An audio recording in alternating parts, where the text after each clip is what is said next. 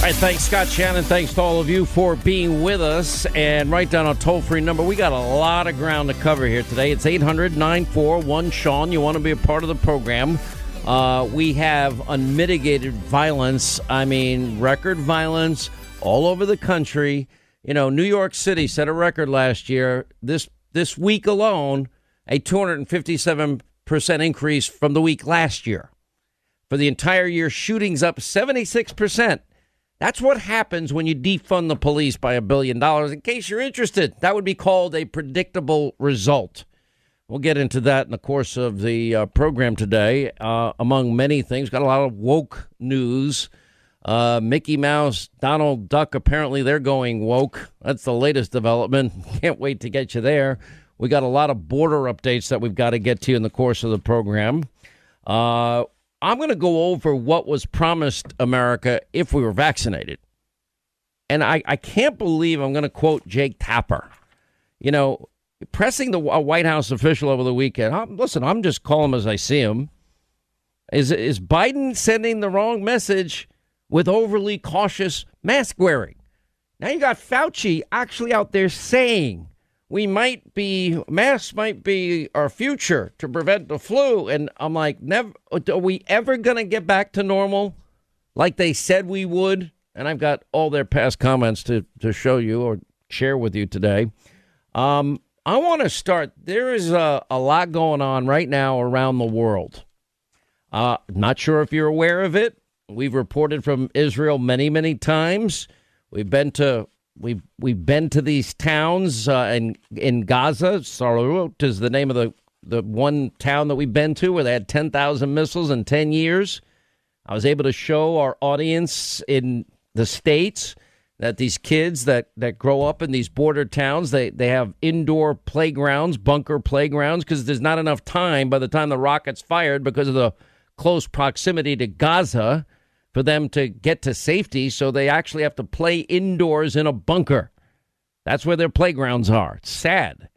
I went and spent time with the local police department at these border towns, and I saw the rockets, 10,000 in 10 years, and they get more sophisticated every year. We showed you the tunnels, the Israelis providing the Palestinians, the U.S. providing the Palestinians with money that they're supposed to spend to build hospitals and schools, where they often fire their missiles from so that they can use human shields. And they use Israeli cement, American electricity, and American money and Israeli money to build tunnels so they can kill and terrorize the people of Israel. And I've been in those tunnels. It's unbelievable, the safety concerns. Now Hamas, whose charter calls for the destruction of Israel, little known fact apparently by some, they've now been firing rockets into Israel and Jerusalem. They had some flare-ups at the Al-Aqsa Mosque. Israeli Defense Force had to send in reinforcements, closing roads, and literally bomb shelters opened in these border regions next to Gaza. You know, by the way, as a side note to there, Donald Trump, Israel never knew a better presidential ally in the U.S. than with Donald J. Trump, starting with moving, their capital to Jerusalem from Tel Aviv and, of course, Gaza and every other thing that the president did, the peace accords. Now we have a situation where we've caught the Iranians teaming up with Chinese and the Russians, having their weapons being shipped to Yemen for the proxy war that Iran is fighting through Yemen with the Saudis. Why do you think it would have been unthinkable 5 years ago to conceive even of an alliance that we now have between Israel, the U.S., the Jordanians, the Egyptians, the Saudis, the Emirates? Do we have disagreements with these countries? Sure. Of course we do.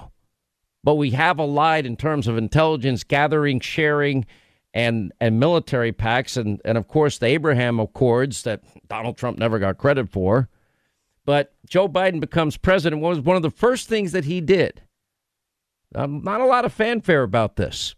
Last month, he restored hundreds of millions of dollars in U.S. aid to the Palestinians, which were cut off by Donald Trump because they were using the American cash to reward terrorists. Remember, our monies were being used to fund families that, of terrorists killed while trying to kill Israelis and Americans. Washington Examiner had a great piece about this today, that the Biden administration, they're condemning the recent violence and then the Palestinian religious sites and subsequent explosive attacks from Gaza towards Israel. But what's missing in the discussion is the White House top spokeswoman doesn't take sides, because it's Hamas that is firing the missiles into Israel. Israel's tried to pull back a little bit from the contentious situation that's been evolving and emerging in the Alaska Mosque area, because we've had so many problems there. The Alaska Mosque compound, a major holy site sacred to Muslims and people in Israel. I've been there. I know exactly where it is. I know exactly, very, very contentious issue. And anyway, so the White House, they're not taking side. GOP lawmakers, including Ted Cruz, said the White House already has taken the Palestinian side, and he's right, because they restored the funding. What is Joe? So I start out this week asking, what are you going to do? Whose side are you going to take in this? Hamas is a terrorist organization, Joe. Are you going to now take back the funding that you restored? I know you're pressuring South Korea to hand over $7 billion to the Iranian mullahs. That's another dumb idea. Just like restarting the Iranian deal, which was the dumbest deal in the history of mankind. Are you going to hold the Are you going to hold the Iranians and the Russians and the Chinese accountable for the weaponry that is being sent from Iran to Yemen to fight a proxy war? What are you going to do, Joe? And that doesn't even begin to touch the surface of all the security challenges we're facing on this Monday. There's a lot of them. And a lot of it has to do with, now that we've had this cyber attack, this is really dangerous stuff. I don't know if people fully understand or can comprehend what is happening in terms of this cyber attack against us, seemingly by the Russians. Now, before we even get started on the details of it, and I've been telling you the price, listen, every tax is going to be passed on to you possible. The corporate tax will be taxes you pay. Joe's war on energy, we were energy independent for the first time in 75 years. He's already made that an impossibility. We are dependent again on the world's free flow of oil at market prices. Now, when you artificially reduce supply and demand do crisscross, that will dictate the price. You artificially reduce the supply. Well, that means the price of oil is going through the roof. And guess what? The price of oil is going through the roof. And we now see oil now at a 3-year high. Gas prices after this Colonial Pipeline hack, which I'm going to get into, and what's Joe going to do with Russia here? Now, this is why I don't say it to hear myself say it, because we have countries that hate our guts.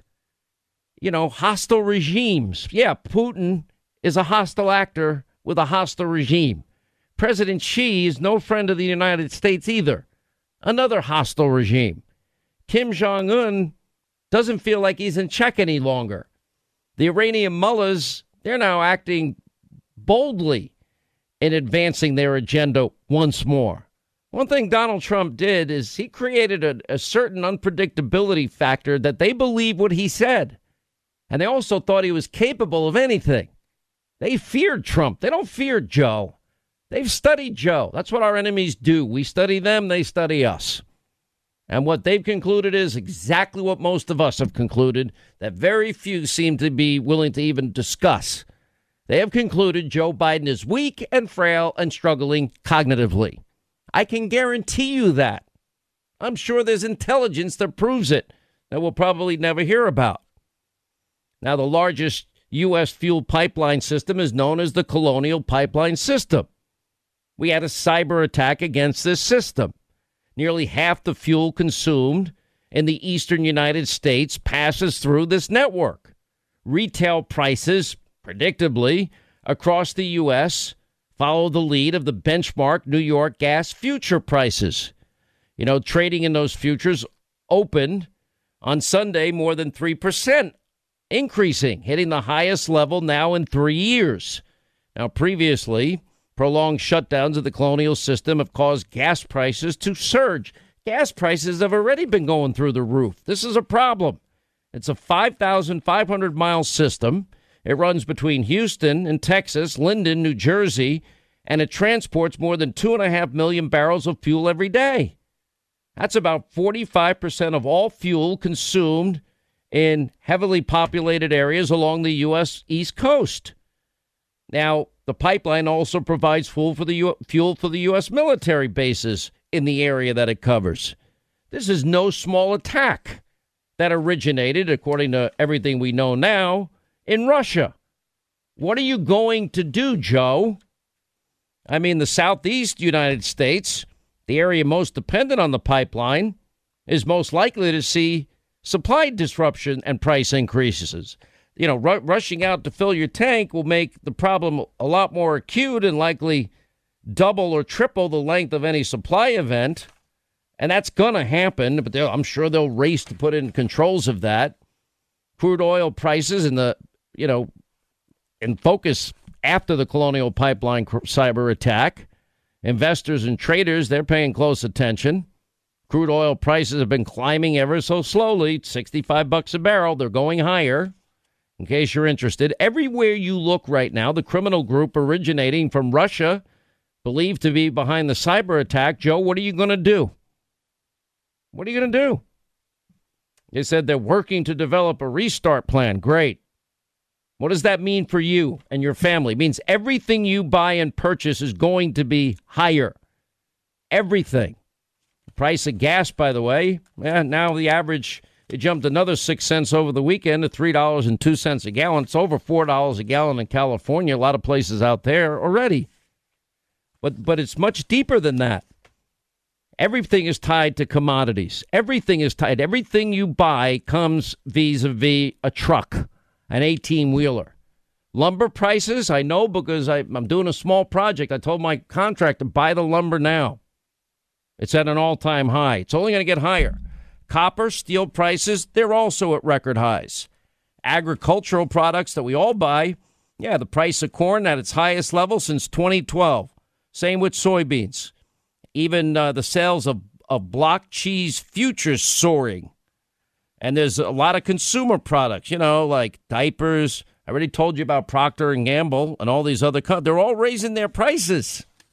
Thanks, Joe. That's all because of your stupidity.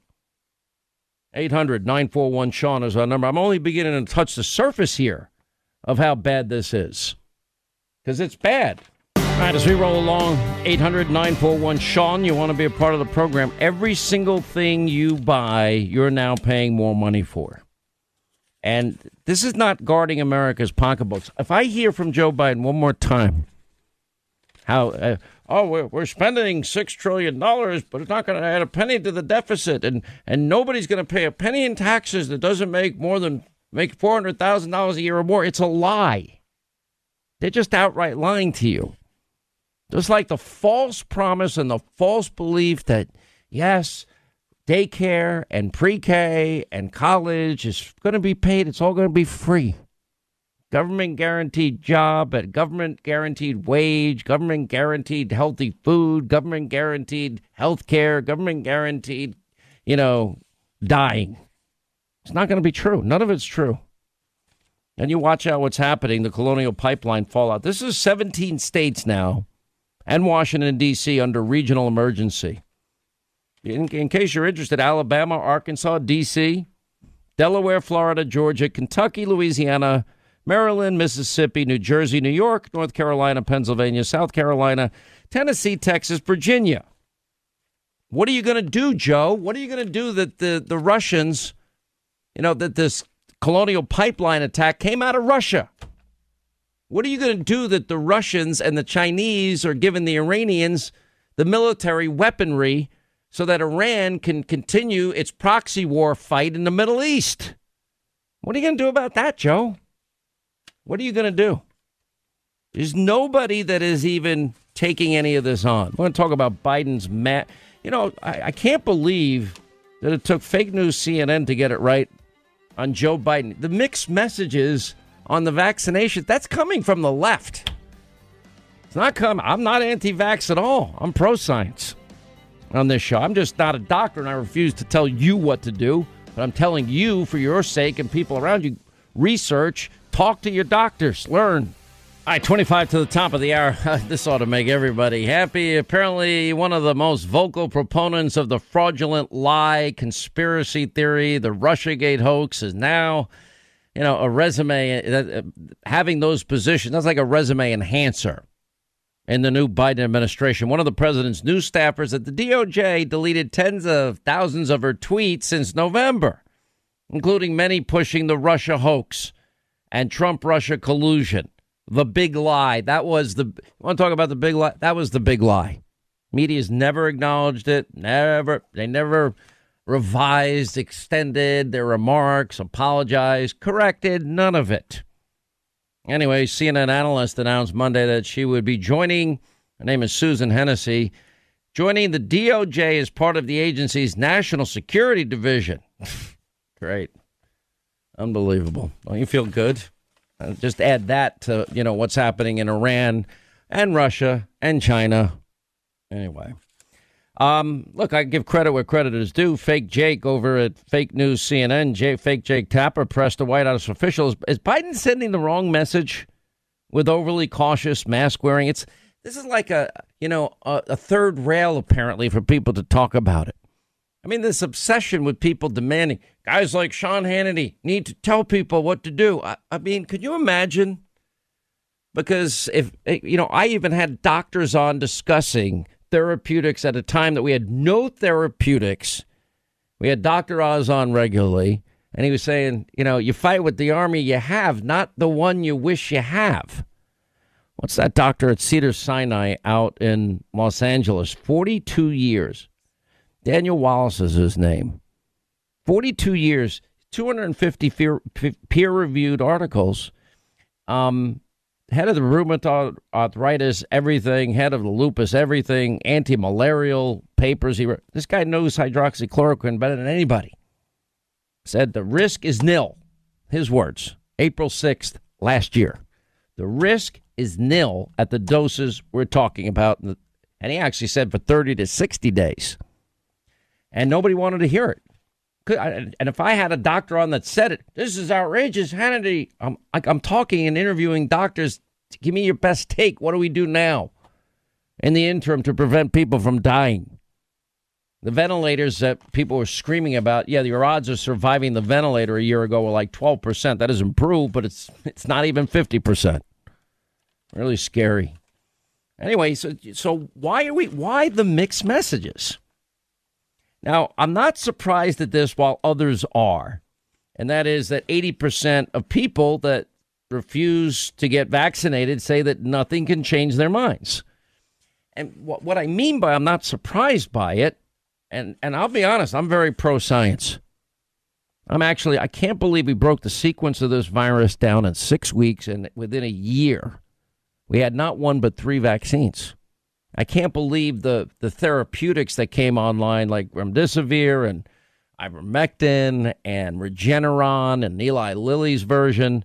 I mean, phenomenal science, all back because Donald Trump implemented warp speed, which financially protected these pharmaceutical companies and scientists that they're not going to go bankrupt by devoting every second of every day to saving lives.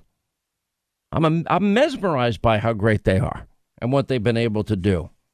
But I'm still not a doctor. I mean, I actually asked a friend of mine who's a doctor this week, and I said, are there people that you don't recommend get the vaccine? And he said, yeah, absolutely. Depending if they have immunocompromised this, and he starts naming a bunch of conditions I don't remember.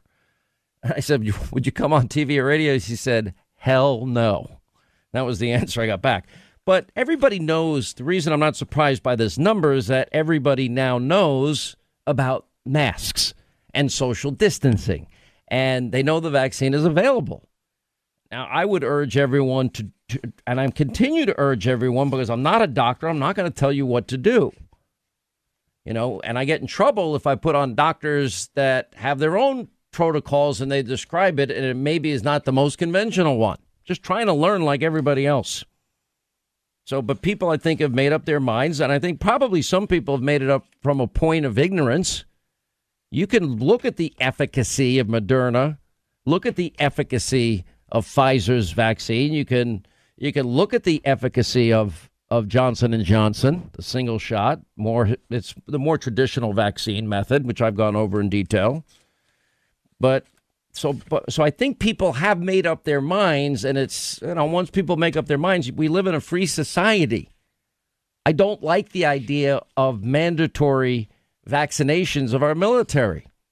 That should be a choice between a patient and a doctor. And I guess I'm one of the few libertarians left in the country that actually believes in medical privacy. It's nobody's business. I thought, well, what was the argument over abortion?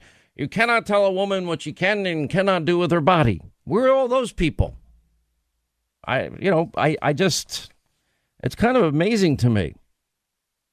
And the people that I wouldn't even want to take on the liability of telling people what to do. I'm just trying to put out there as many opinions, some I agree with, some I don't, as possible. Now Fauci's out there saying quite possible seasonal mask wearing will become a permanent thing in America. What? At what point can we stop wearing masks outside? At what point, if vaccinated people get together, do you take the masks off? And are we going to, but is the mask going to be something we have with us in a seasonal aspect? That's quite possible. I think people have gotten used to the fact that wearing masks, clearly, if you look at the data, diminishes respiratory diseases. We've had practically a non-existent flu season this year merely because people were doing the kinds of public health things that were directed predominantly against COVID-19. The Australians during their winter, same thing. They had almost no flu, largely due to the kinds of things, including mask wearing. So it is conceivable that as we go on a year or two or more from now, that during certain seasonal periods, when you have respiratory-borne viruses like the flu, people might actually elect to wear masks to diminish the likelihood that you'll spread these respiratory-borne diseases. I'm going to wear the mask just because it brought back a slight bit of anonymity in my life. Good grief. Although I have a hat, glasses, and a mask on, and I still get recognized. I'm like, what the hell? I can't win.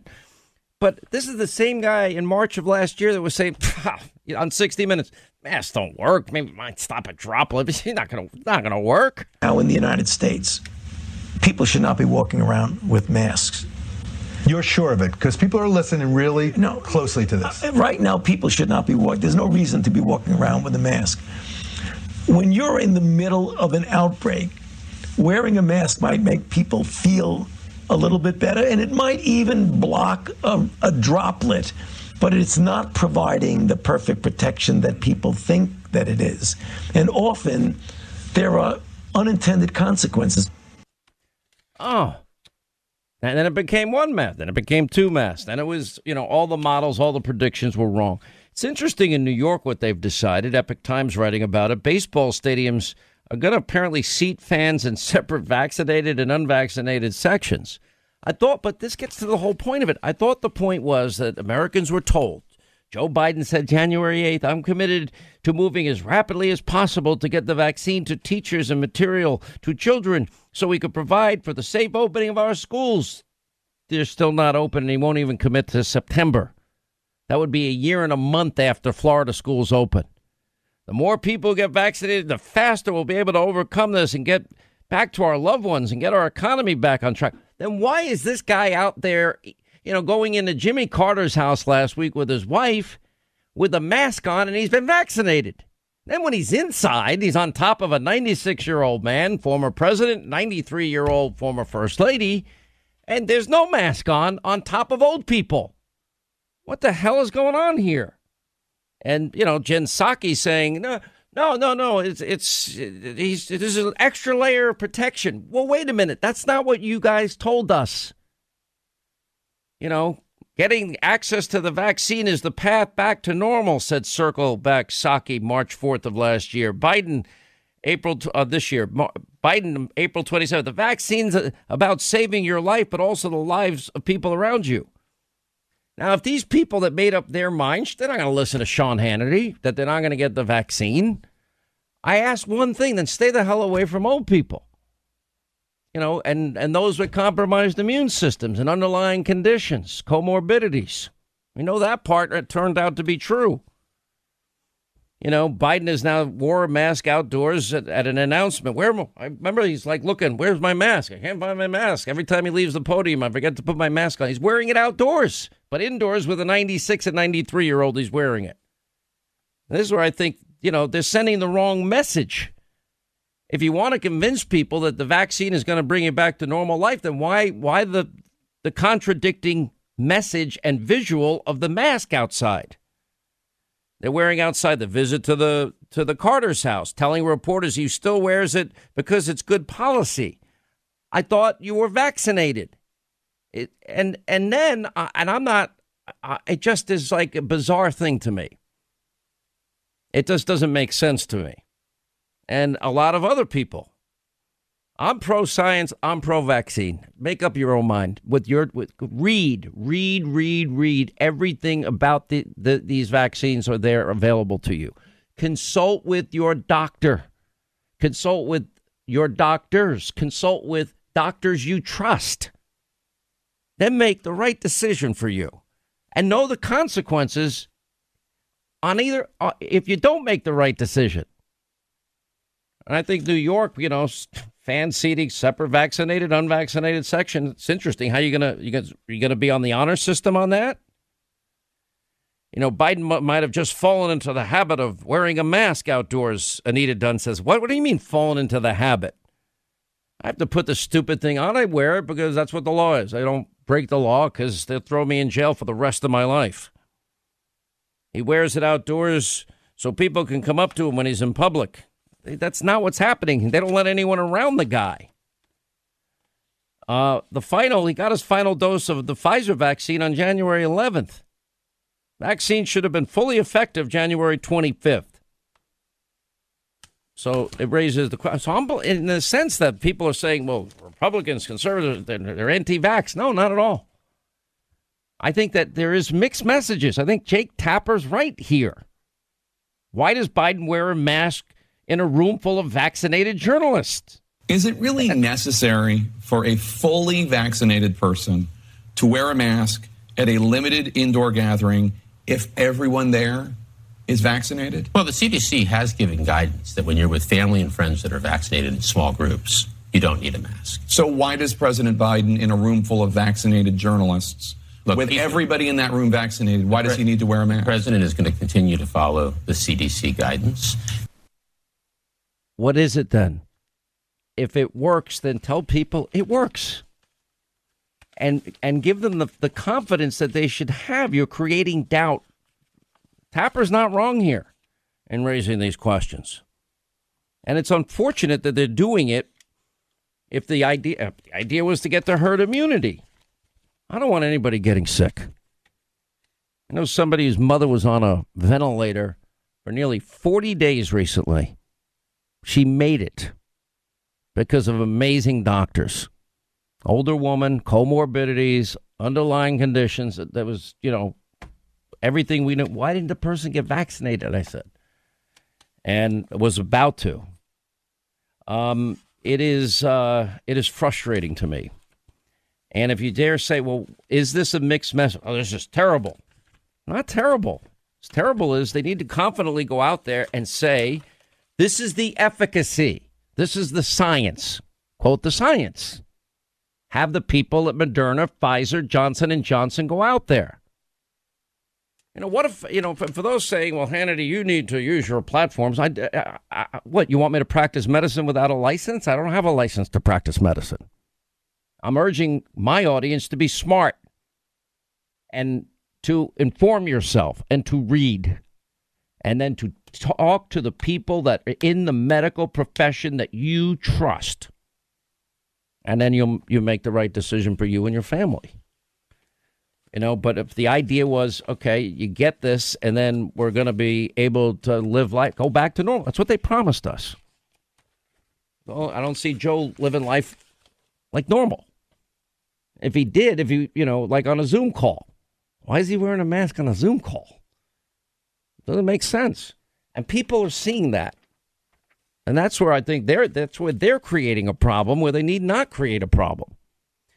800-941-SEAN if you want to be a part of the program. I'm also a believer in something called freedom, medical privacy, patient-doctor, privacy. These are not foreign concepts. These are, I thought civil libertarians would be more on my side on a lot of these issues. Apparently not. But, hopefully, I want you and my audience to be safe and your family members to be safe and healthy. We need you now more than ever. All right, hour 2, Sean Hannity Show. Thanks for being with us. 800-941-SEAN. You want to be a part of the program. We've got a lot of problems with this economy, and it's not just conservatives saying it. You've got, and the liberal answer is, the answer of MSDNC hosts are, we need to spend another $4 trillion. We already spent $6 trillion. We take in 3.8 to 4 max. It's simple math. And maybe they're going to one of the destroyed public schools where not a single student can meet the basic requirements for reading and math. I have no idea. If you look at the job stunner as hiring has stalled, Bureau of Labor Statistics numbers for April, only 266,000 jobs created, well below the million plus that they had, in fact, predicted would be coming. Biden says the terrible job numbers is evidence the U.S. is moving in the right direction. And Elizabeth Warren is saying this jobs report is proof that child care is infrastructure. Okay, this is not economics. This is madness. Words have meaning. Infrastructure is not child care. It's not pre-K. It's not universal health care. That's not what infrastructure is. They're just lying to us and just creating new definitions out of thin air. Then you look at higher prices now from everything. Rising costs of lumber, fresh fruit, groceries, freezers, you name it, we're all paying more. Look at the price of gas. Prices are rising everywhere. Even CNN had that headline out of their London bureau, CNN Business. Some are tied to commodities. Then we got this new showdown and this pipeline challenge with Russia, and I don't really know what Joe's planning to do about any of this. U.S. is now trying to challenge China on, key ingredients in Biden's energy plan, which is to stop all fossil fuels completely. In New York City, we have a report. Restaurants can't find staff, just like in other places in the country, due to Democrats' unemployment benefits. $50 if you'll sit for an interview for a McDonald's job down in Florida. One interesting piece came out from Bloomberg. Stay-at-home Americans sow the White House angst on the job miss because they're getting paid around what they would get paid if they were working or even more. That does not incentivize people to get back to work. And when you look at now the rising costs of energy, with the rising cost of energy comes the rising cost of everything. It shouldn't be hard for people to figure out. Biden's energy secretary is blaming COVID for soaring gas prices. That's not what is spurring on the high price of energy around the country. And we have now a state of emergency declared in 17 states and D.C. after this pipeline cyber attack. None of this is good. Everything you buy usually ends up getting to your store as a consumer thanks to truckers. That truck, they're not going to take less pay. And the more per mile that they're paying is going to be another tax on you, along with the corporate tax that will be passed on to you, along with the near doubling of the capital gains tax. That also will likely impact every American. But we're going to only take money from the rich people. Only if you're making $400,000 a year, you won't have to pay a penny. No, it's actually $200,000 per person, $400,000 per couple. It's going to impact every American because we're paying more for everything. Now, average price of gasoline, I told you it's been climbing. Now over $3 a gallon, $3.06 nationwide. All right, here to try and defend this absolute disaster and a mess is our old friend Austin Goolsbee. He's a professor at Chicago's Booth School of Economics. He even is embarrassed that he was once a former chairman of the Council of Economic Advisors for the Obama administration. And then he got upset because Donald Trump shattered every low unemployment record for every demographic in the country. Can you imagine that? Pre-COVID. Mr. Goolsbee, how are you, sir? You know, I keep calling here to leave a nasty Graham voicemail for you, and they keep putting me onto the program. Is that why you were calling? You just happened to call in by accident? No, I can't help it, but Austin is actually, I'd hate to admit this, he's a friend of mine, and he's a big lib, but he's actually a nice guy with a wonderful family and good values himself. He just, you're not going to defend this economic mess, are you? You know, the both of us got to stop telling everybody that we're friends. No, it doesn't work out well for any of us, I know. Like it, and my people don't like it either. But that's true. Look, the thing about the economy with Russia, I mean, first they hack our election, and now they're hacking our gas pipeline. It's almost like somebody told them for 4 years that it was okay and we didn't mind what they did. You mean like when Hillary, the only person that paid for what we now have proven to be a Russian disinformation dossier that was used to spy on a presidential candidate, a transition team, and a president? You're going to admit that I just wanted to get you worked up. I know you haven't had. No. You do admit that Hillary paid for the Russian disinformation dossier. That is now incontrovertible. I don't know anything about it. You don't want to know anything because you know damn well it's true. 7 years ago, whenever that was. That's seven. No, it was actually in 2016, not that long ago.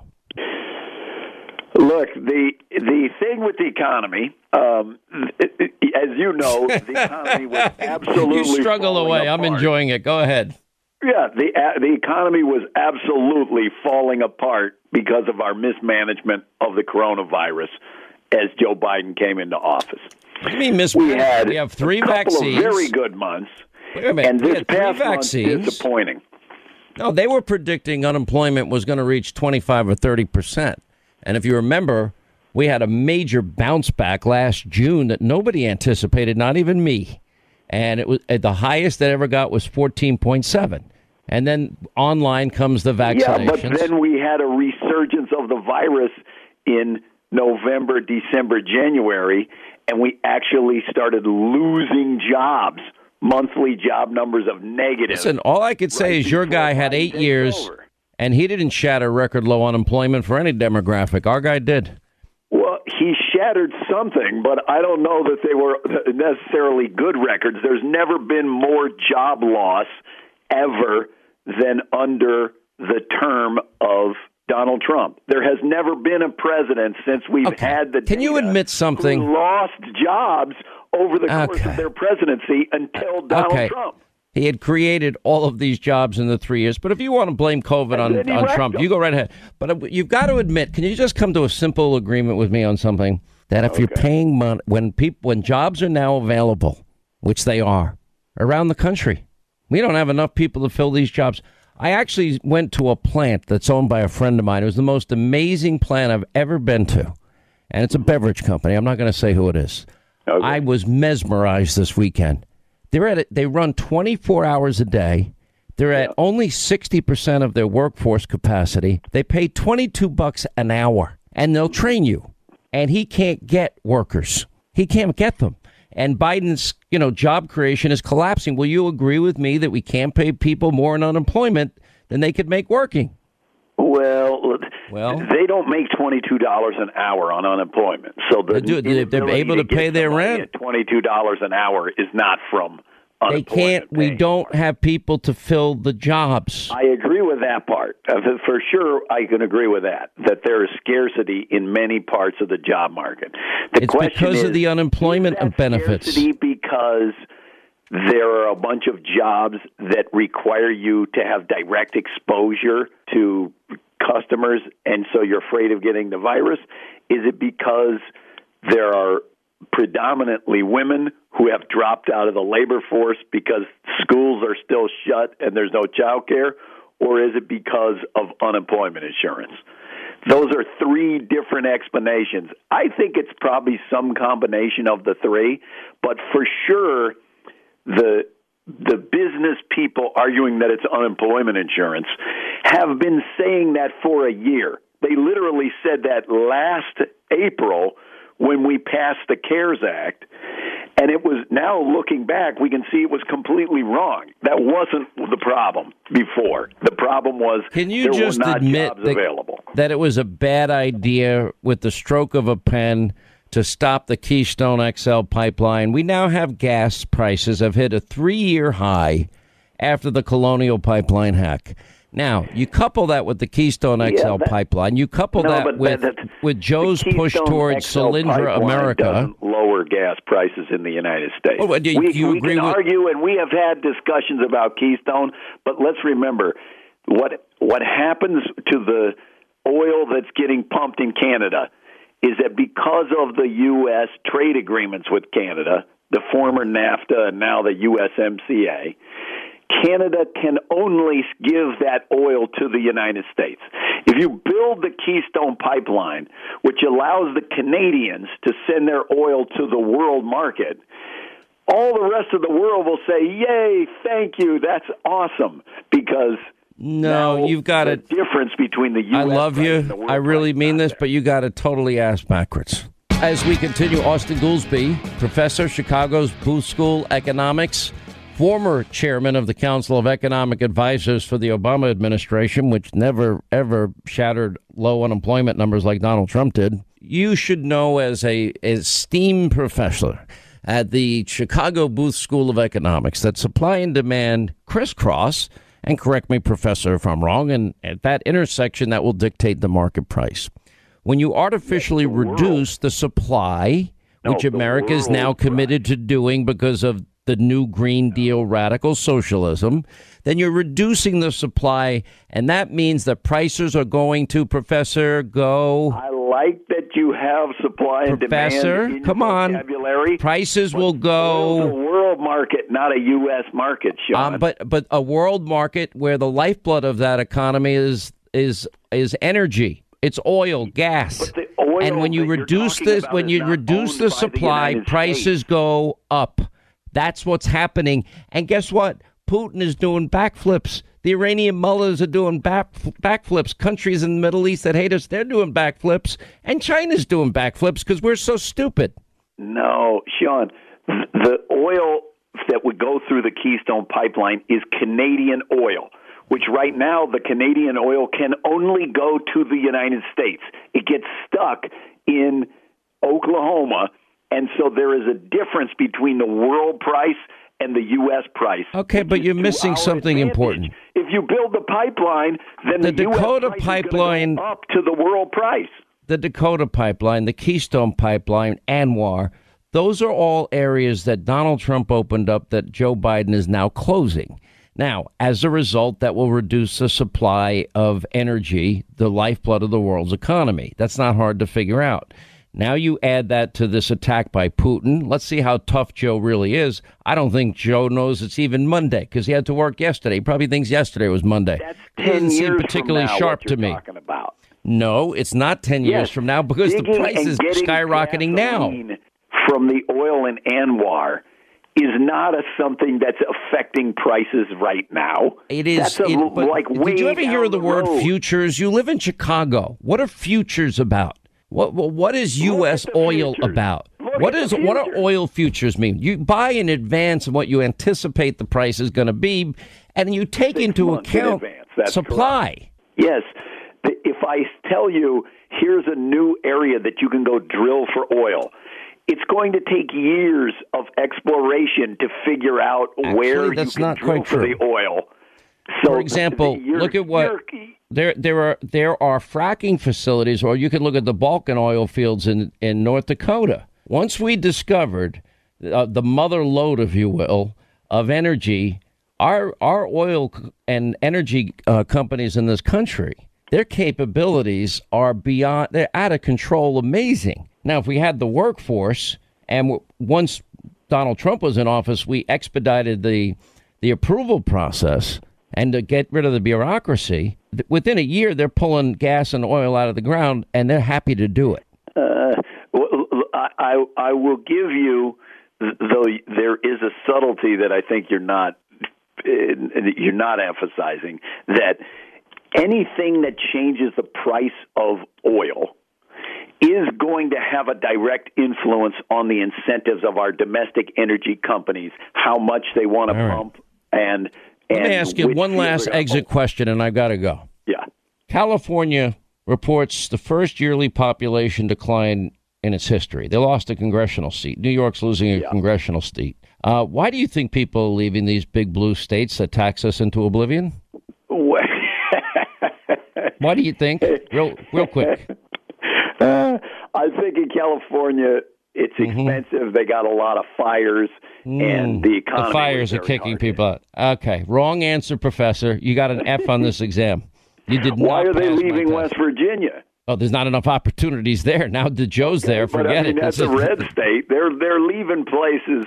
Okay, but coal places, and they're leaving places where because the jobs are leaving with the coal industry being, demonized every day. I got to roll though, but I kind of still like talking to you again, Sean. All right, just raises my blood. You put them on purpose just to raise my blood pressure, so I'll try your CBD gummies, don't you? That's exactly right. Between that and allergies, which I cannot stand, it's the worst year ever. Quick break, right back.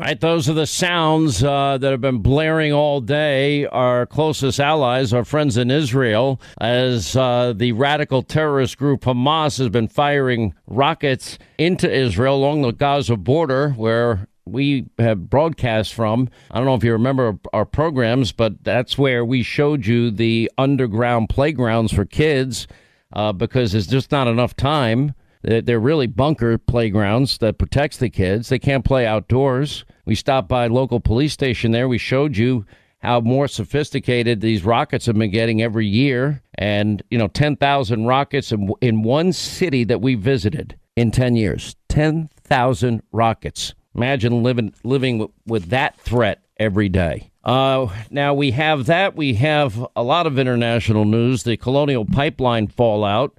A regional emergency declaration now has been issued in 17 states and Washington, D.C. in response to the cyber attack that shut down one of the largest pipelines in the U.S. Colonial Pipeline says it still has no estimate on when they can restart this. Well, what's the net result of it? It's fairly predictable. Crude oil prices now are rising on top of the rising prices we already had, which we were just discussing in the last half hour with our friend Austin Goolsbee. We believe the criminal group originating from Russia. So what's Joe going to do? We've already been watching and witnessing prices rising everywhere. Average price now for U.S. gasoline, over $3 a gallon. It's over $4 a gallon out in California in most places. Navy seizing thousands of Chinese and Russian assault weapons, sniper rifles, anti-tank missiles hidden on a ship sailing from Iran to Yemen in the Arabian Sea. That's another proxy war being fought by the Iranians, also with the help of the Russians and Chinese that know that America's got a pretty weak, frail, cognitively struggling president out there. So we got a lot happening on the international front. Here to help weigh in on what we need to do here, Kyron Skinner is back with us, former director, policy planning, U.S. Department of State in the Trump administration. Now a Fox News contributor. Now Kyron has worked with the intelligence community and Defense Department for more than 20 years, most recently as a faculty advisor to the NSA. Kyron, thanks for being back. Thanks for having me, Sean. That was a breathtaking review of the geopolitical situation in the world. I don't know where to begin, but there's a lot of danger out there, partly because of our adversaries, but also due to the fact that we have a White House that's sending mixed messages about all of the conflicts that you have talked about, including the cyber attack on American energy infrastructure. So on the one one side, the White House is saying all under control. We're working with industry, the interagency. This will be resolved in a couple of days. But the reality, as you've said, that even a few days of the, shutting down the Colonial Pipeline can have a huge and outsized impact on the American economy heading into the summer, high oil prices, on and on and on. And that was the goal of this ransomware attack. Well, what frustrates me, and I remember this came up when Julian Assange was in the news a lot. You know, at some point, you know, as a teenager, he had hacked into, I believe, the DOD and NASA. And I'd interviewed Assange on radio and TV, and I know some people didn't like him, and that's fine. But when you put everything aside, at what time does America say that, okay, fool me once, shame on you. Fool me 1,000 times, shame on me. And what I don't understand, and I find it incomprehensible in this world that we live in today, that we don't have the capacity to defend against these cyber attacks. You know, when a 16-year-old kid can get into your DOD and NASA, I mean, on the one hand, you want to, like, tip your hat and say, that's pretty brilliant, kid. On the other hand, you're saying, what the hell's wrong with us that we're allowing this at this point? I think this new administration is suffering from the fact that I don't think it critically understands that having a cyber strategy should be a top priority and that it can't be disconnected from its energy policy. What we've just witnessed with the Colonial Pipeline takedown is the most successful cyber energy attack on the infrastructure in that domain. And that's a profound impact on the Eastern Seaboard. About 2.5 million barrels of gasoline and other fuels pass through more than 5,000 miles of networked pipeline from the Gulf Coast to the various Eastern Seaboard states and part of the Southeast United States. This is a huge story in and of itself. And it seems to me, you're doing a segment on it, but it's being downplayed in some other parts of the media, and people are saying it's all under control. We will be back online. We know who did this. But back to your point, cyber criminals, often whom are 12 years old, can take down our economy, and we don't have an integrated whole-of-government strategy in place. And it doesn't seem to me that it was even a top priority for this administration. Remember, when Biden came into office within days, they were saying both at the White House and the Defense Department and the State Department, our top priority is climate change. Our top priority for both DOD and the State Department includes dealing with diversifying the workforce so that there are more people of color and women. I'm for all of that, but we have real challenges in the world that make these other issues that they're talking about not the number one. Or if they're going to be number one, you've got to integrate them into things like cybersecurity. I just had a fight with Austin Goolsbee over this whole thing, and he's like, no, just because you have the pipeline and it's Canadian oil. And I said, you're missing the whole point here. When you add to that shutting down ANWR, which Donald Trump opened up, and being pressured by Hollywood stars that fly around the world in their private jets to get rid of the Dakota pipeline, never mind the people that lose high-paying career energy jobs. I mean, these jobs pay over $100,000 a year, and most of the time they'll even train you. Many pay much more than that on top of it, but just, stroke of a pen. Well, that begins to immediately have an effect, and we've seen the effect on the cost of every good in every store is gone through the roof, and now we're paying at the pump, and we'll pay in terms of heating and cooling our homes, and everything will cost more. Now, if you want to take it even a step further than that, and you want to get to the corporate tax hike, well, there's an estimate out today at National Association of Manufacturers. They say 1 million jobs is going to disappear. And by the way, correct me if I'm wrong, I don't think corporations pay taxes if they can help it. They'll pass the price on to us. So Joe can say all he wants that it's not going to cost a penny or it's not going to add a penny to the deficit. but his calculator does not actually reflect the real science of mathematics. No, and I think what you're really saying is that the downward effect on our economy of this, this new energy crisis, it will slow down the economic growth. You've talked about unemployment that comes from the energy policy of this administration, day one. It goes on and on and on, and it also suggests to our adversaries that the United States doesn't actually know how to protect itself. Because a secure energy policy is one of the best ways to protect ourselves against adversaries. Infrastructure, which is supposed to be a major domestic focus of this administration, is including things like child care, when in fact, cybersecurity should be a critical component of it. We haven't heard that discussed, or at least I don't remember it, when they rolled out this infrastructure discussion. The fact that we're watching the Middle East blow up once again, what's happening in Israel right now, is connected back to energy as well.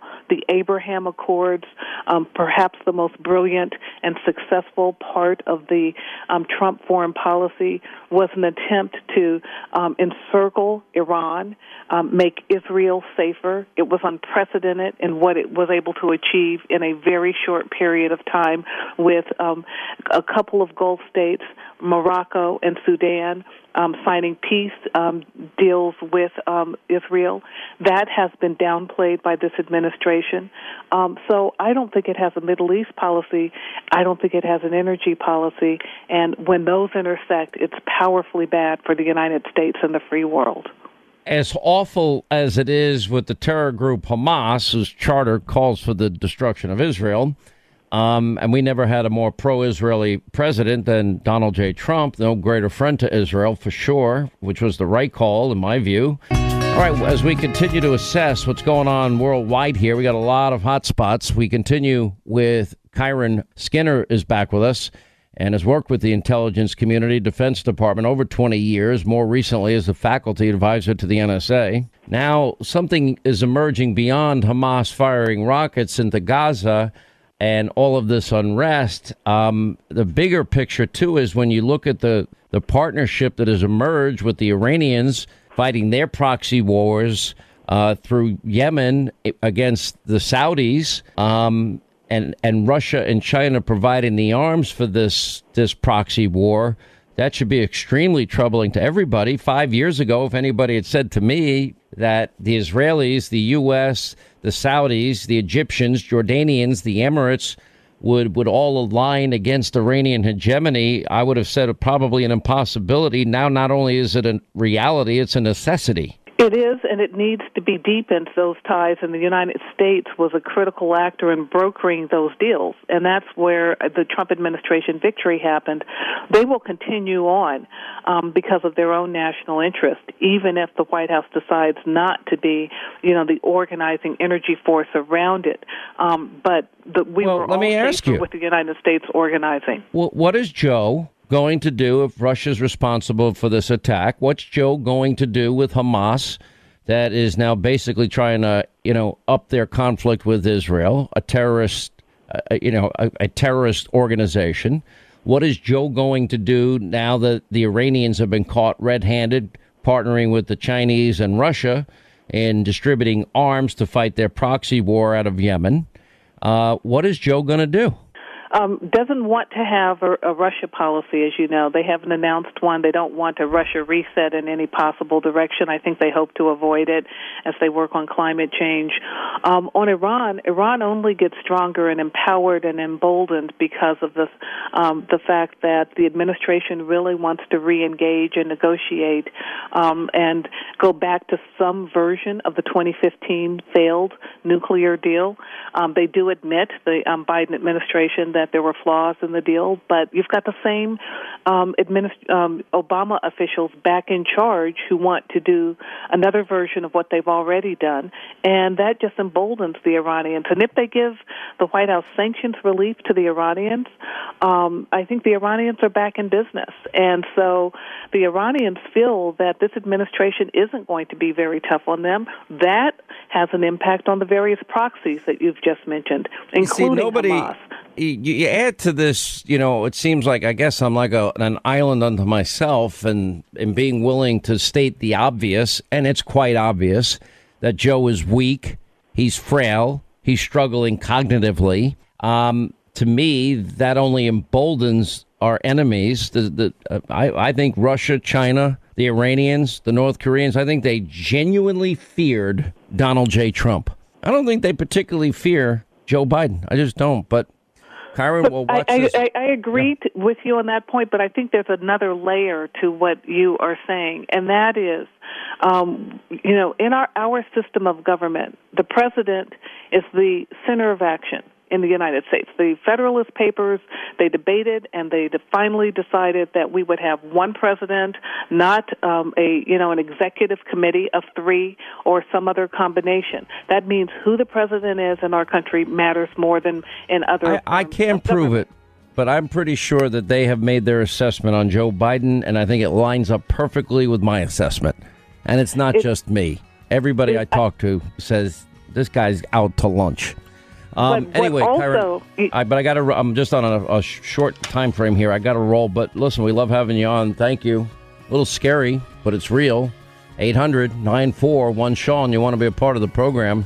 Quick break, right back. All right, News Roundup, Information Overload Hour, Sean Hannity Show, 800-941-SEAN. If you want to be a part of this program, we're watching everything going on around the world. We can't forget what is going on here at home.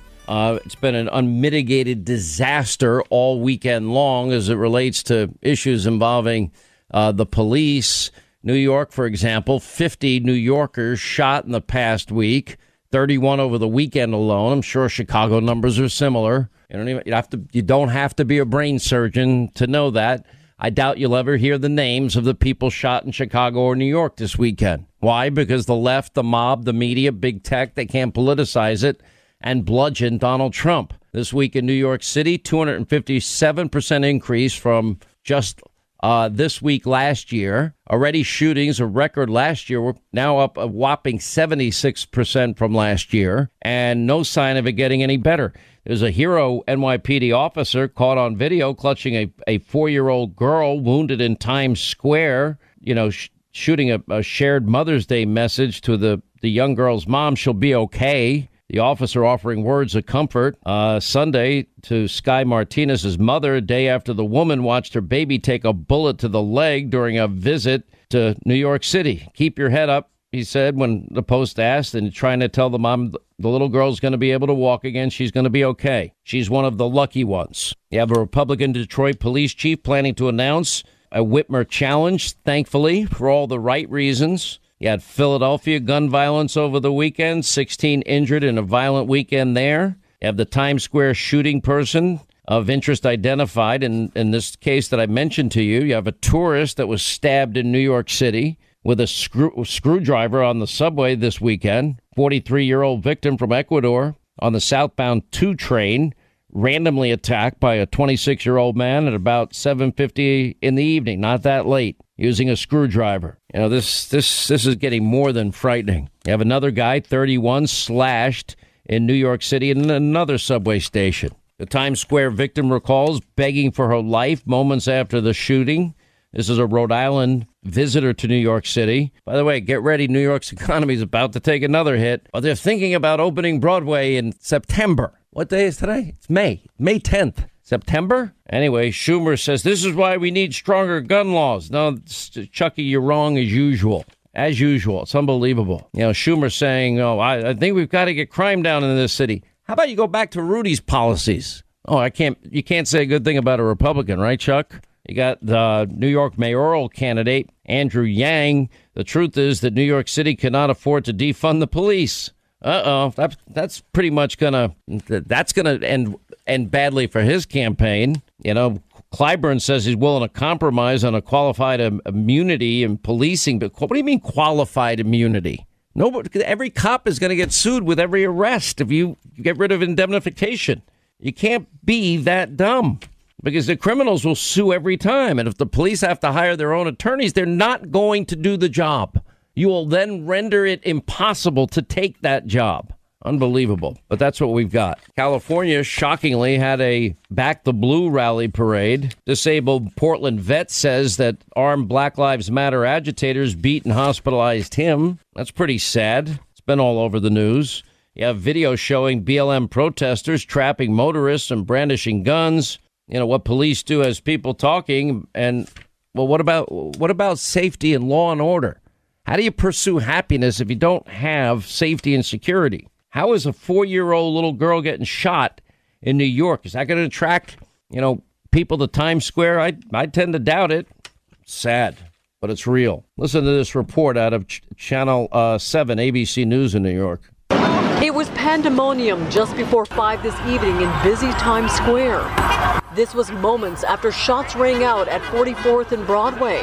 Pow, pow, pow, pow. Just like that. It was, it was real quick.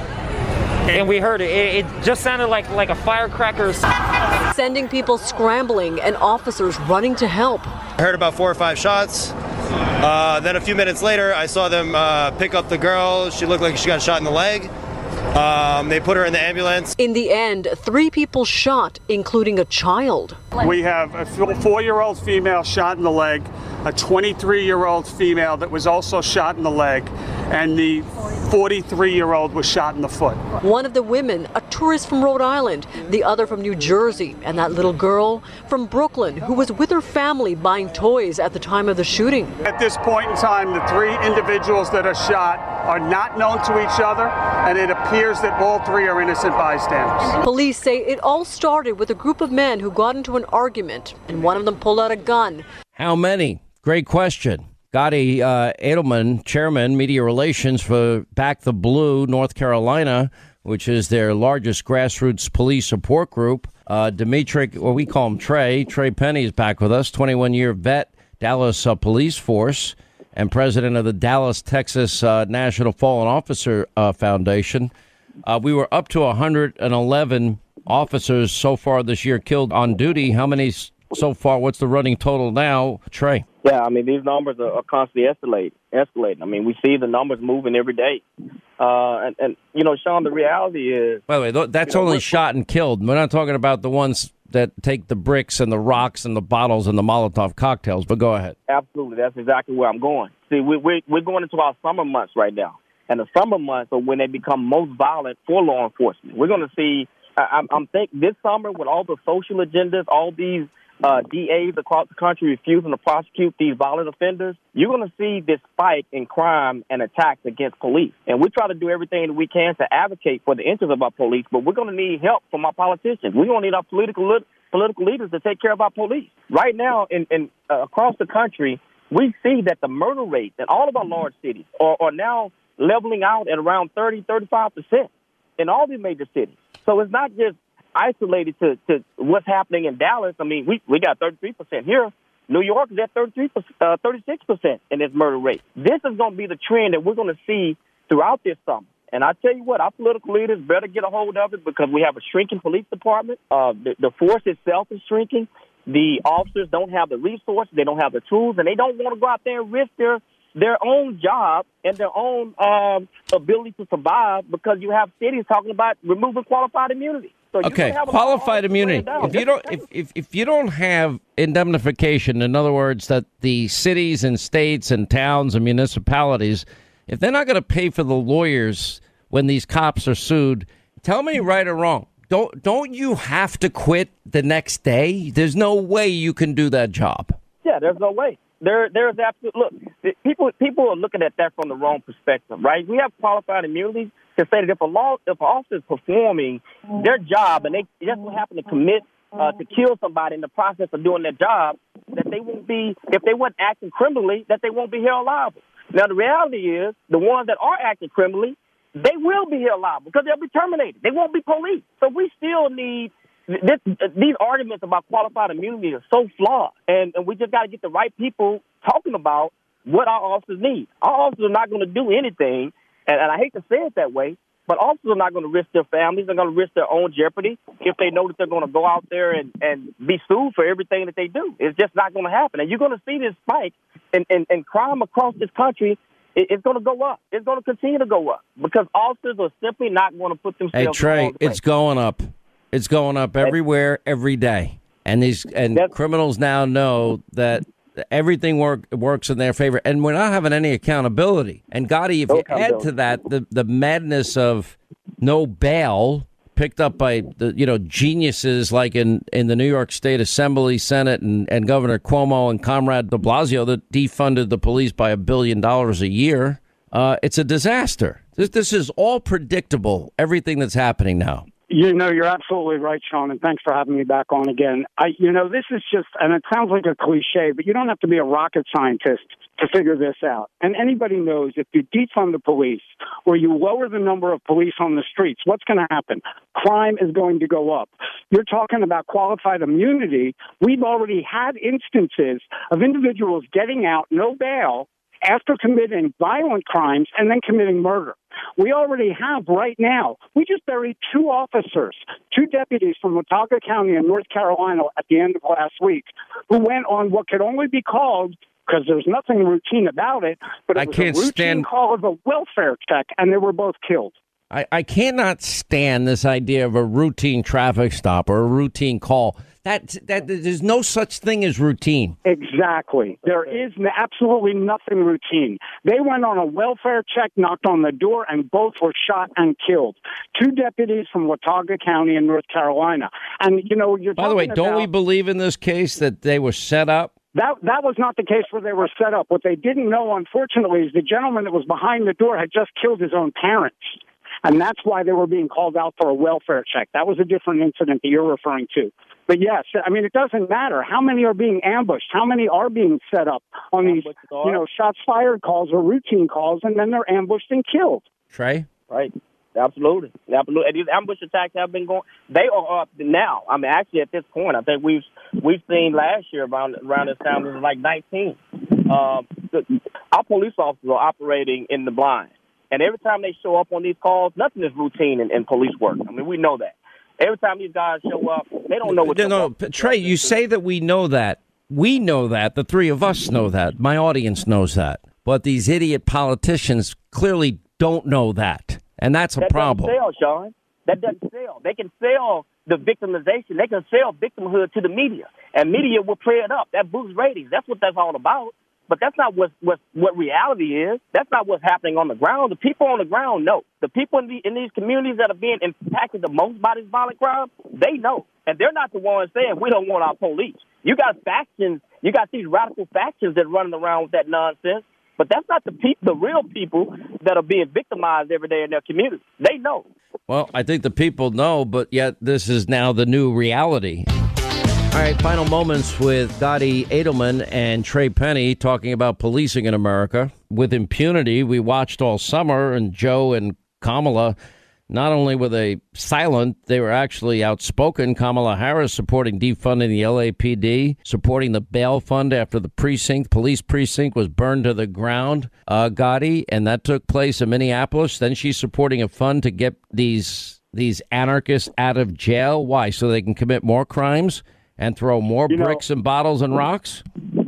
And look at what happened in Minneapolis. After they defunded the police, all of a sudden they had to call back for a budget to refund the police because they saw the writing on the wall very quickly. And we haven't even hit the hot summer months yet. And anybody who's lived in this country knows how crime takes a surge during the summer months. This is going to get worse before it gets better. And you were talking about officers quitting. Look at what is going on with police academies. They cannot fill these jobs. Retirement and early leaving is at an all-time high, and they cannot fill these positions because no one in their right mind wants to strap on a badge when in reality they're strapping on a target. It's so sad. I mean, what a profound statement that is. Strapping on a badge is putting on a target. But that's really what's happened. And now I guess it's become rather mainstream because they're not only talking about, if we look at the squad and some of the comments of some of the squad members, they're not talking anymore even about defunding, Trey. They're talking about dismantling the police. Even Obama say, we've got to reimagine policing. What the hell does that even mean? So, the fact of the matter is, every time these guys go somewhere, they got to bring the whole police department to protect them. They don't have to worry about not having police in their community. So it's simple for them to say, we don't need police. Let's get rid of the police. I mean, I just think that's such a Trey, flawed you love narrative this. when you have these politicians. Comrade de Blasio comes in my studio one night. He's got 4 armed police officers around him. And I say to him, well, should every New Yorker have the right to the firearms that protect you every day in their own home? And he kept saying, every New Yorker has the right to be safe. And I said, I didn't ask you that. I said, does every New Yorker have the right to a firearm like the firearms that they're carrying to protect you? Every American New Yorker has the right to be safe. Because the answer is no. There's a different standard. I guess he thinks he's more important than the rest of us. But I got to roll, guys. Gotti, thank you. Trey, good to have you back. Thank you, sir. Thank you, Sean. God bless you and what you're doing every day. Somebody came to me today, and kids ask my advice. Linda, true or false? People, I don't know why they want my advice, but I offer it to them. And if a kid asked me today, I want to get in law enforcement, I'd say you really need to think twice. That's sad. That is really sad. Because it's everyone I know that's ever become a cop, they dreamed of it. They want to serve. They're willing to risk their lives to protect others, but they don't even get respect anymore. Quick break, right back. Your calls on the other side, straight ahead. All right, 25 to the top of the hour. Man, what a news day this is. What a mess around the world. What a mess to our economy. You got the Russians, the Chinese partnering with the Iranians, shipping weapons to Yemen for their proxy war. Then we got this Russian attack on the Colonial Pipeline. Then you've got the rockets being paid for with taxpayer money because, remember, it was Joe Biden restoring $275 million in aid to the Palestinians. Yeah. Are they using the money for infrastructure? No.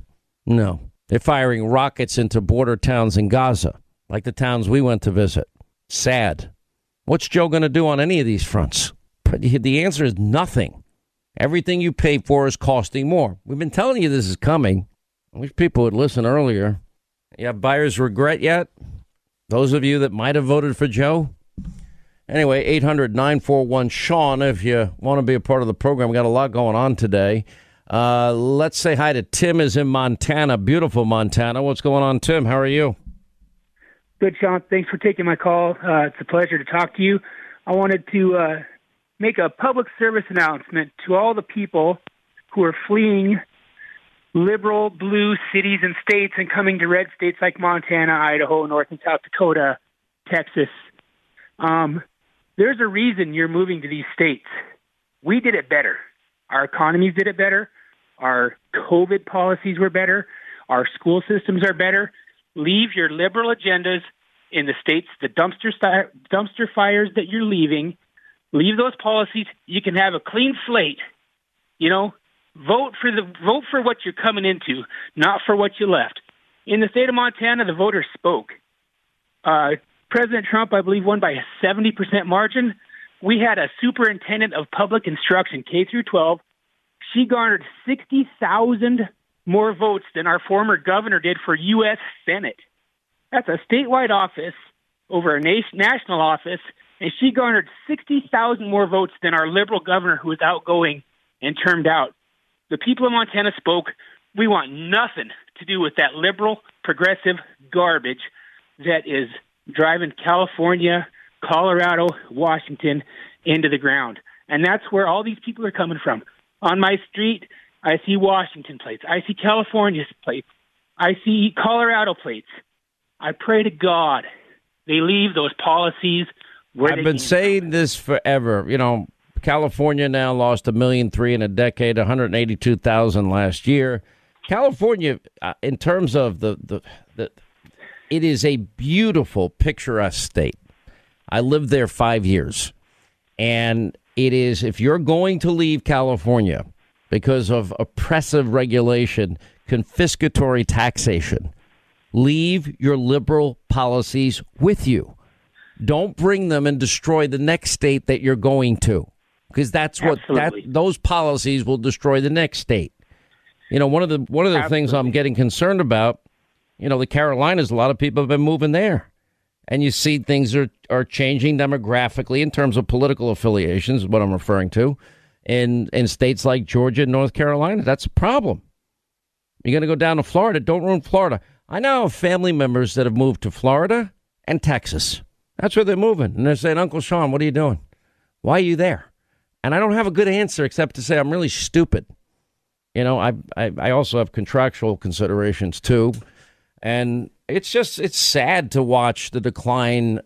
You know, look, we're going back to pre-Rudy Giuliani and Times Square days. I mean, Times Square went from hookers, drug dealers, pimps, and prostitutes, the whole bit. And it became, you know, like Disneyland. Amazing because of great policing.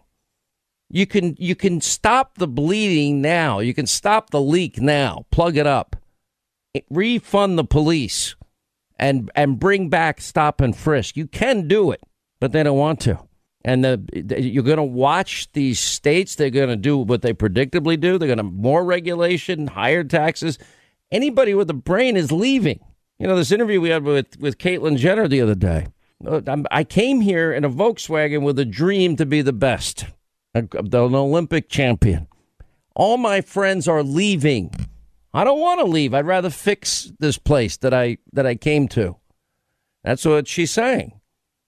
I don't even know if it's fixable at this point, because the people that might be inclined to vote for new policies, probably a lot of that part of the electorate is the part of the electorate that left. Sad. Anyway, my friend, I'm jealous. I'm jealous, too, of Todd in Idaho. Hey, Todd, how are you? Sean, it's going great here in Idaho. Just wanted to chat about the conservative leadership that's coming, that we're anticipating the House changing hands to conservative and possibly some Senate seats. You're looking at it and you're thinking, who is or is the party, Republican Party, monitoring these people that are going to be planning on running? Is there a machine in place where there's a good understanding of what the new conservative House leadership and people are going to be doing when they get there?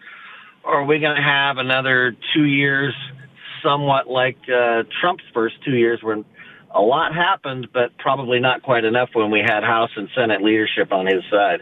You have no idea how important what you're asking here is. And I'm saying that from somebody that has insider knowledge. I can tell you that the establishment wing, the Liz Cheney wing, the Mitt Romney wing, the Adam Kinzinger wing of the Republican Party, they are plotting, they are planning on retaking the Republican Party in the old direction. Establishment republicanisms go along, get along, no major changes. I don't think that's where the base is. I think they're dreaming. You know, just because the media and Democrats are getting loud about Liz Cheney clearly doesn't want her job to be a leader of this Republican Party. She's got her own personal agenda. The Lincoln Project has their own agenda. You know, the Joe Scarboroughs of the world, and it's fine. They can believe whatever they want, but don't tell me you're a conservative. You can criticize Trump's style legitimately. I understand he's a disruptor and an iconoclast. I said, and people knew what they were getting. But you know what? The agenda is set. Liberty, freedom, capitalism, simple. Low taxes, less bureaucracy, law and order so everyone could be safe and secure, school choice. We believe in free market solutions for health care that protect pre-existing conditions, secure borders, energy independence, and free and fair trade and peace through strength.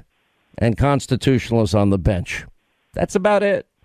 If you're a conservative, that's the agenda. And anybody that is not going to loudly and proudly take on that agenda is not getting my support. You're just not. I'm not even a registered Republican. The Republican Party, this crap, you know, they would want you to think that Liz Cheney is a victim. She's not a victim. Liz Cheney made a choice that there's a certain sanctimony among a group of Republicans, and I put Mitt Romney in the group, and Lisa Murkowski, and Sass the jackass, and You know, they just think that they're morally superior to everybody else. They're not. I like a Republican Party that's a party of working men and women, a party of minorities, a party that is looking out for the people of this country and not for their own agenda. The Democratic Party is now the party of coastal elites. Fine, they can have New York, they can have New Jersey, they can have California, Washington, and Oregon. We'll take the rest of the country. Yeah, you look at you have exactly what you're talking about here in Idaho, and just want to get these candidates vetted from other states, other districts across the country. It's a huge deal to get those people vetted and make sure that when they run and possibly win, that they're going to be on board with what really the general public does want. And you don't have to look too far here in Idaho to have find plenty of people that are on the same page as you are. Anyway, good call, Todd. You're smart. Stay right where you are. I wouldn't leave Idaho. I wouldn't even contemplate it. All right, back to our phones. Mike, New Jersey. What the hell are you living in New Jersey for? You out of your mind? Yeah, I'm surrounded by snowflakes, but there are some hope here. I mean, we supported Trump in my county, and we love him. I miss him to death. Hey, Mike, it's a blue state with high taxes.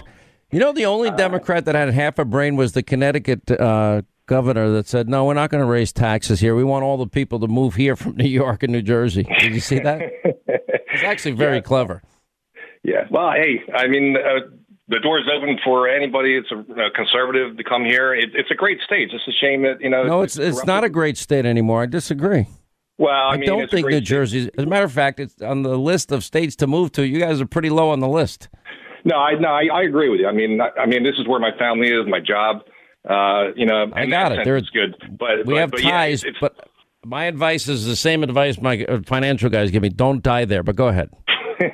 No, yeah, it's just a great place. Other than the how it's ran, and I'm not, believe me, I don't like Murphy. I don't like any of them.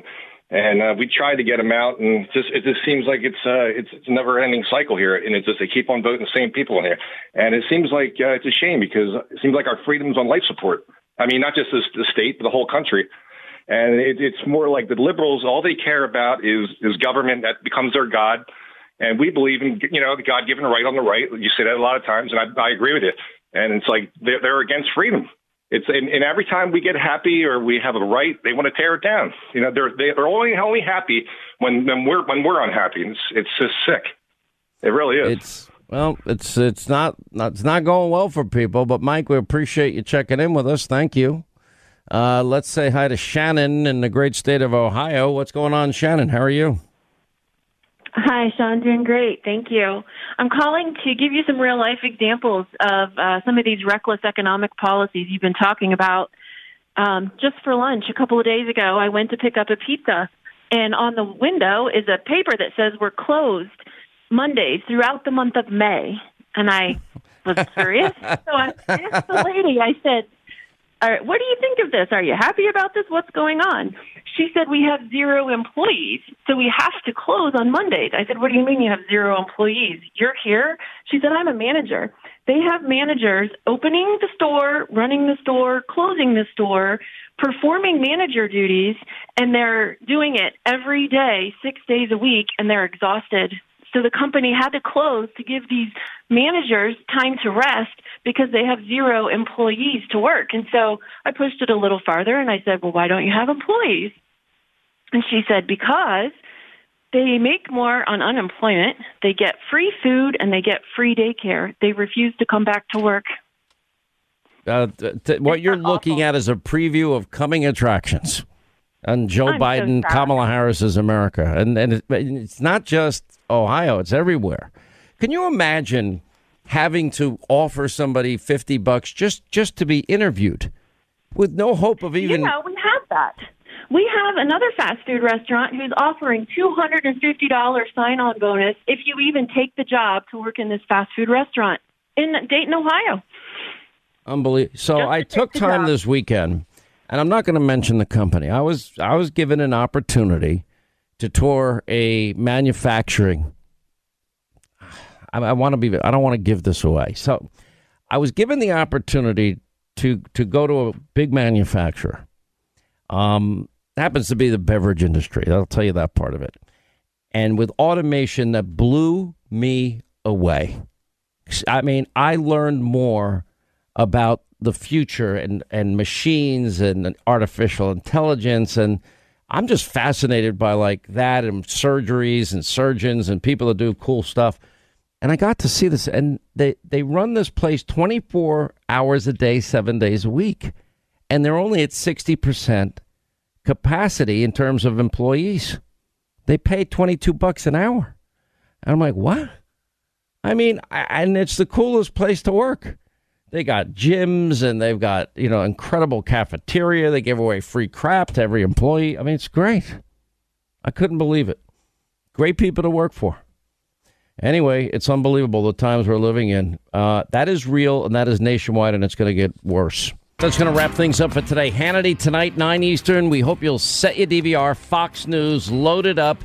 Yeah, mass confusion, all created by Joe and company. We'll get to that. Also, what's he going to do about Iran, China, and Russia, along with Larry Kudlow? Also, Leo 2.0, Larry Elder, 9 Eastern. News I promise you won't get from the mob tonight at 9. We'll see you then. Thanks for being with us. Back here tomorrow, and you make this show possible.